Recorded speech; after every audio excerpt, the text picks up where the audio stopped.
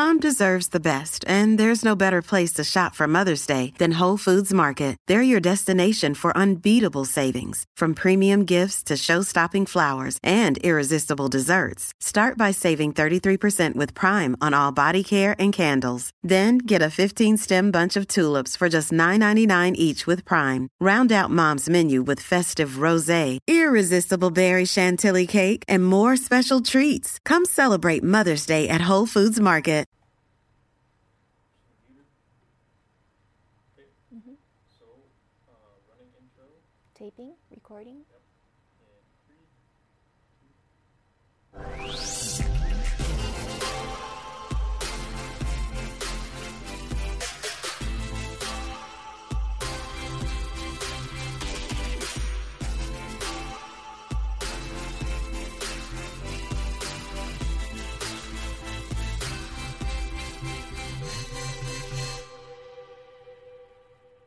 Hi everyone, welcome to a new edition of Hue at Home.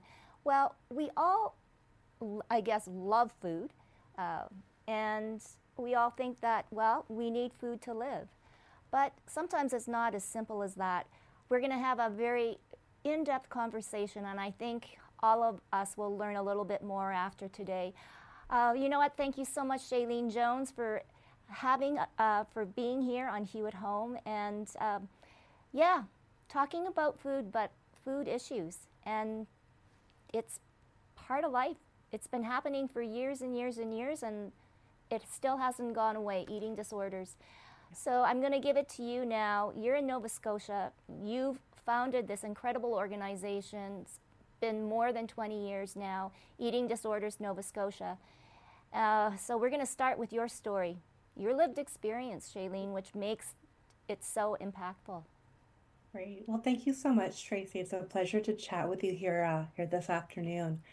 And yeah, I started what was now called Eating Disorders Nova Scotia over 25 years ago.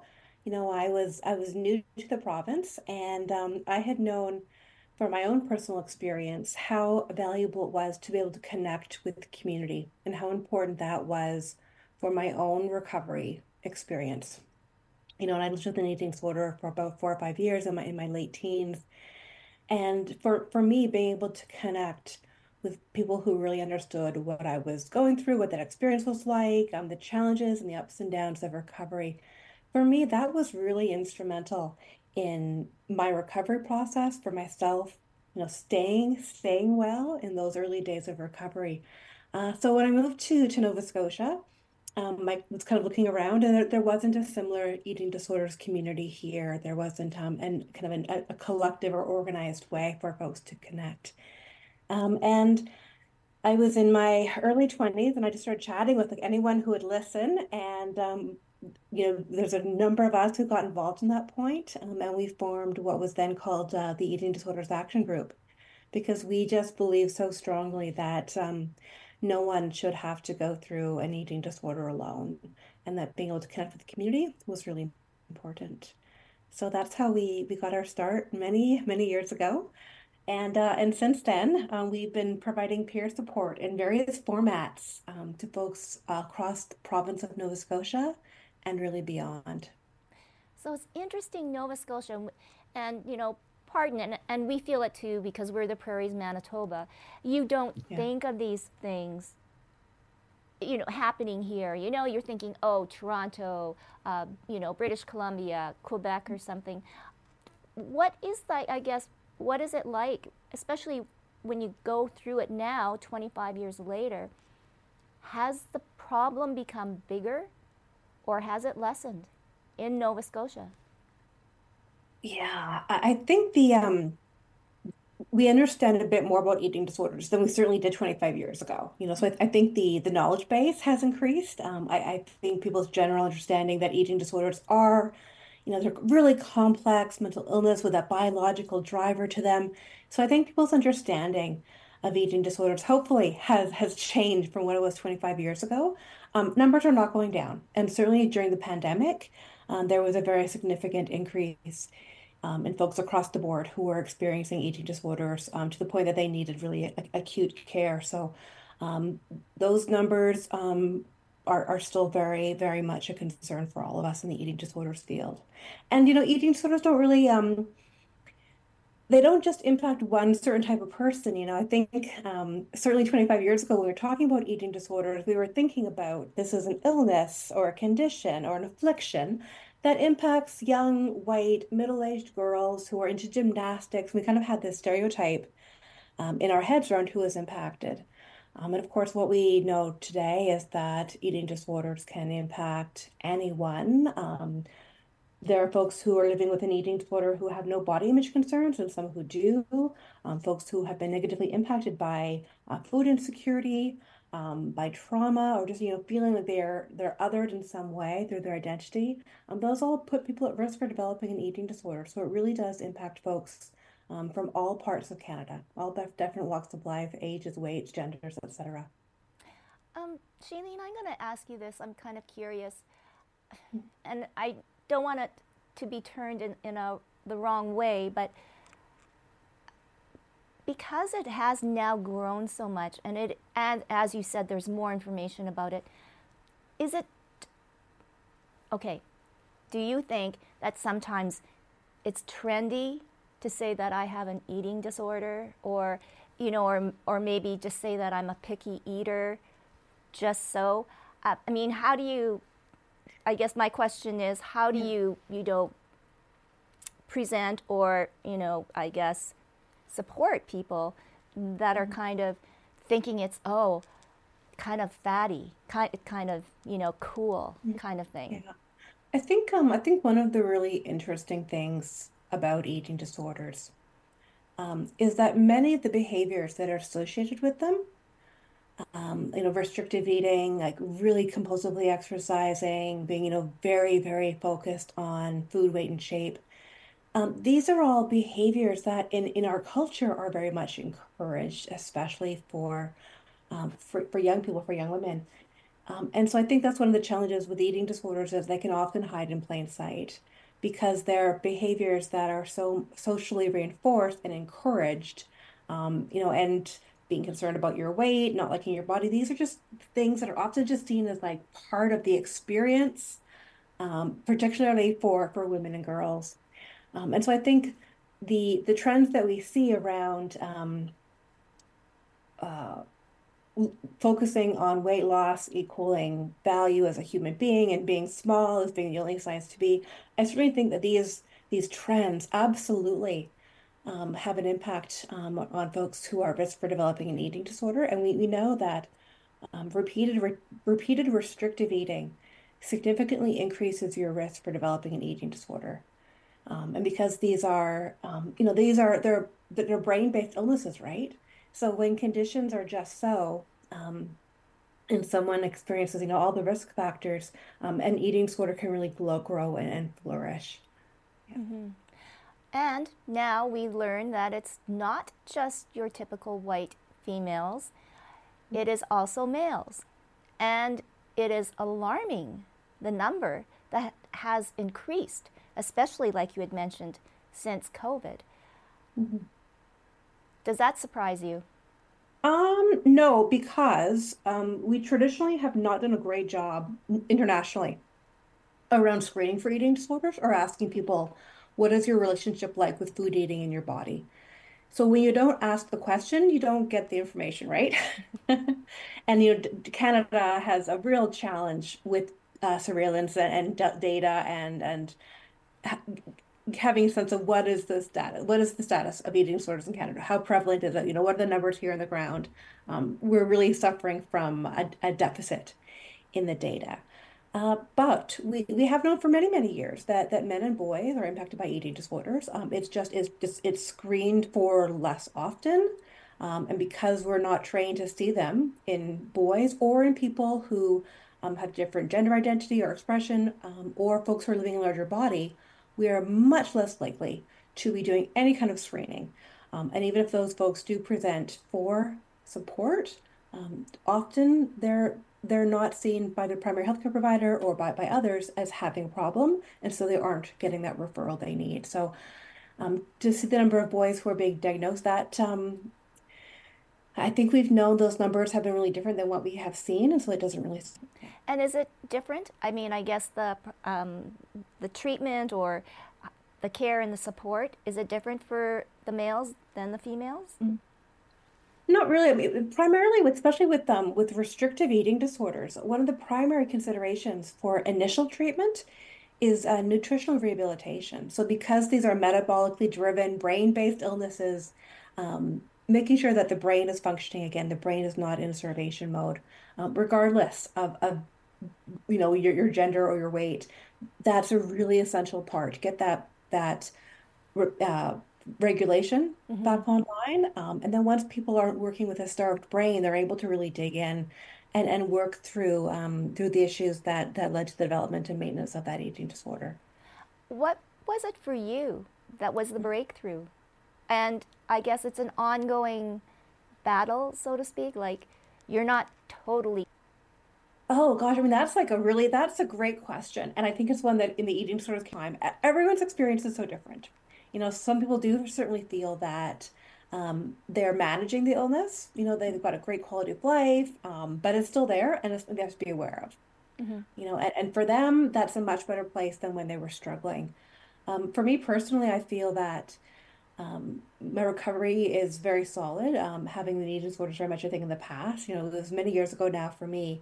And I think when I reflect on what helped me move to this place, so much of recovery for me was really about Mm-hmm. and practicing the skills and practicing all the tools and techniques and in therapy and working with others. And as kind of I figured, about who I was as a person and all that, but really practicing those skills.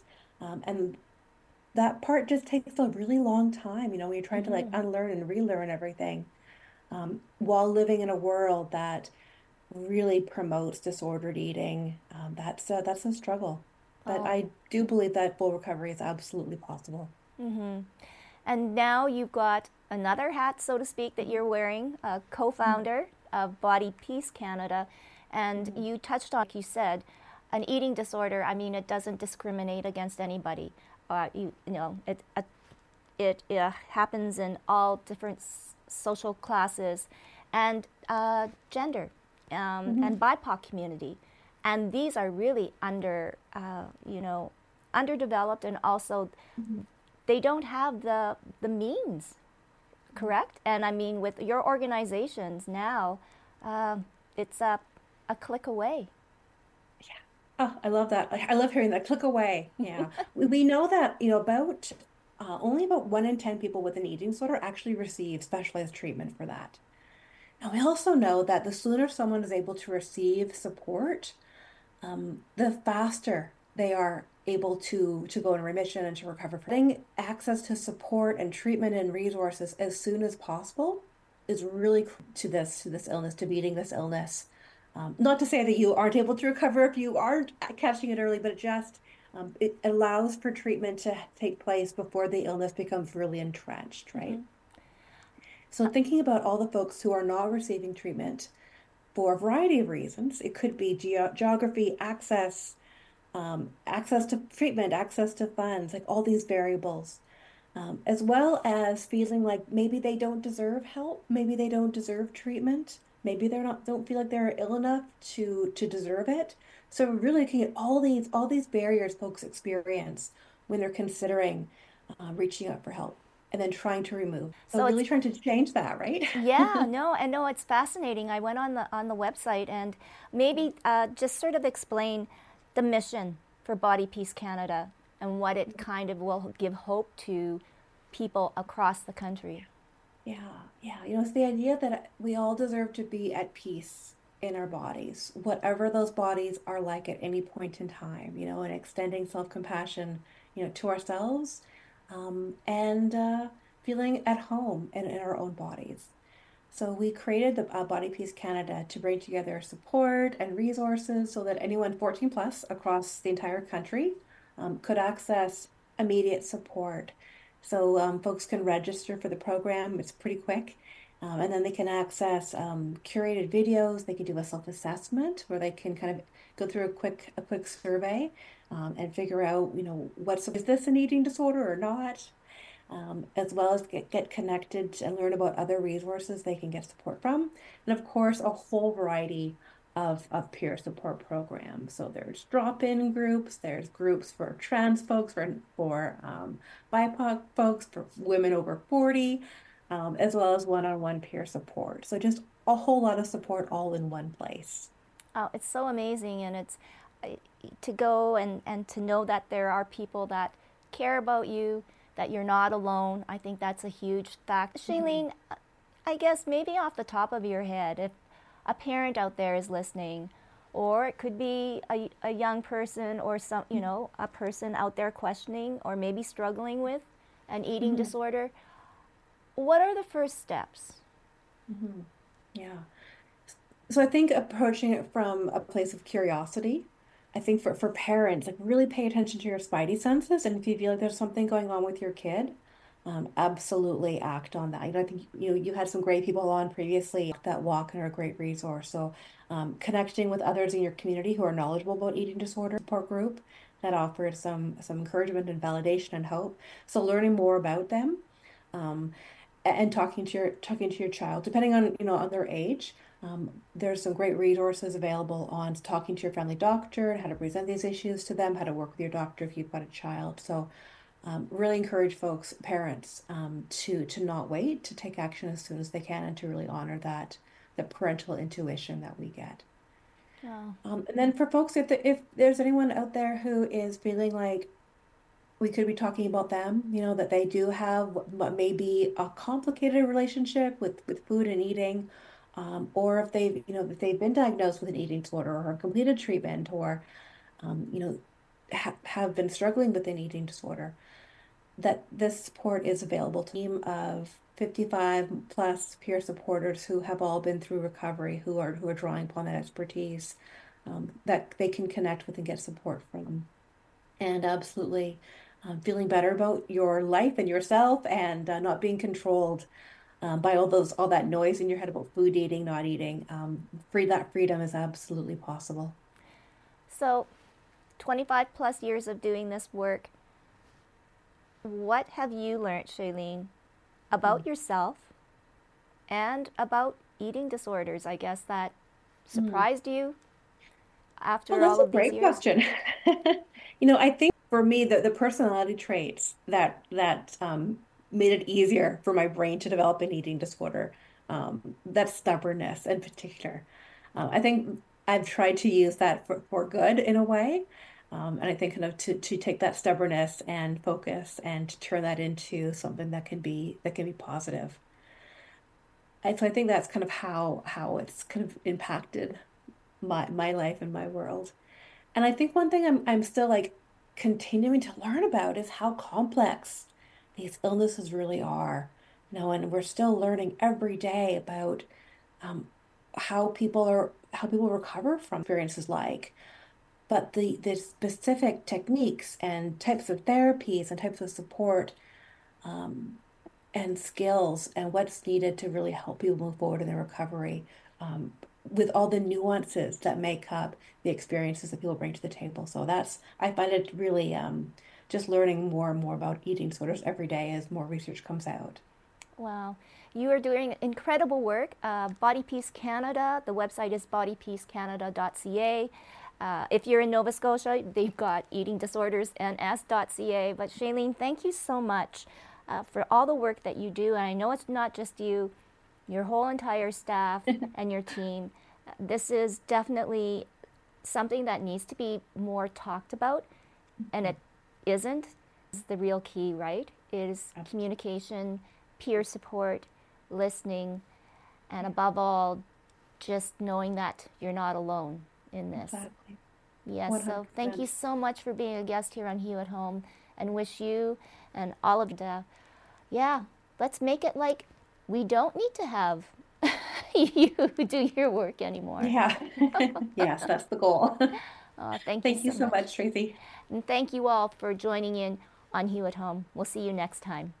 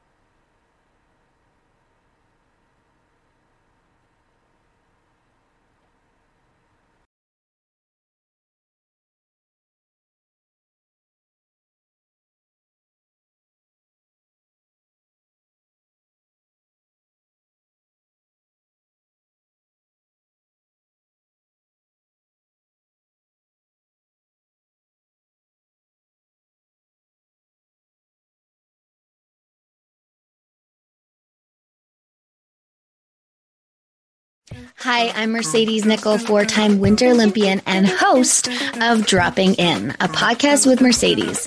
This is a podcast where I interview a bunch of different people. I get the good, the bad, and the ugly, as well as I share my stories along the way. Now you can drop in at droppingin.com or subscribe on Apple, Spotify, and YouTube. I'll see you soon. I'm Andrea Askowitz. And I'm Allison Langer. And we are the hosts of Writing Class Radio, a podcast, but we are so much more. We have writing classes. So if you are looking for live online classes where you can join a community, write to a prompt, get feedback, and get better, check out all our classes at writingclassradio.com. And listen to our podcast wherever you get your podcasts and at writingclassradio.com. Another Sound Off Media Company podcast.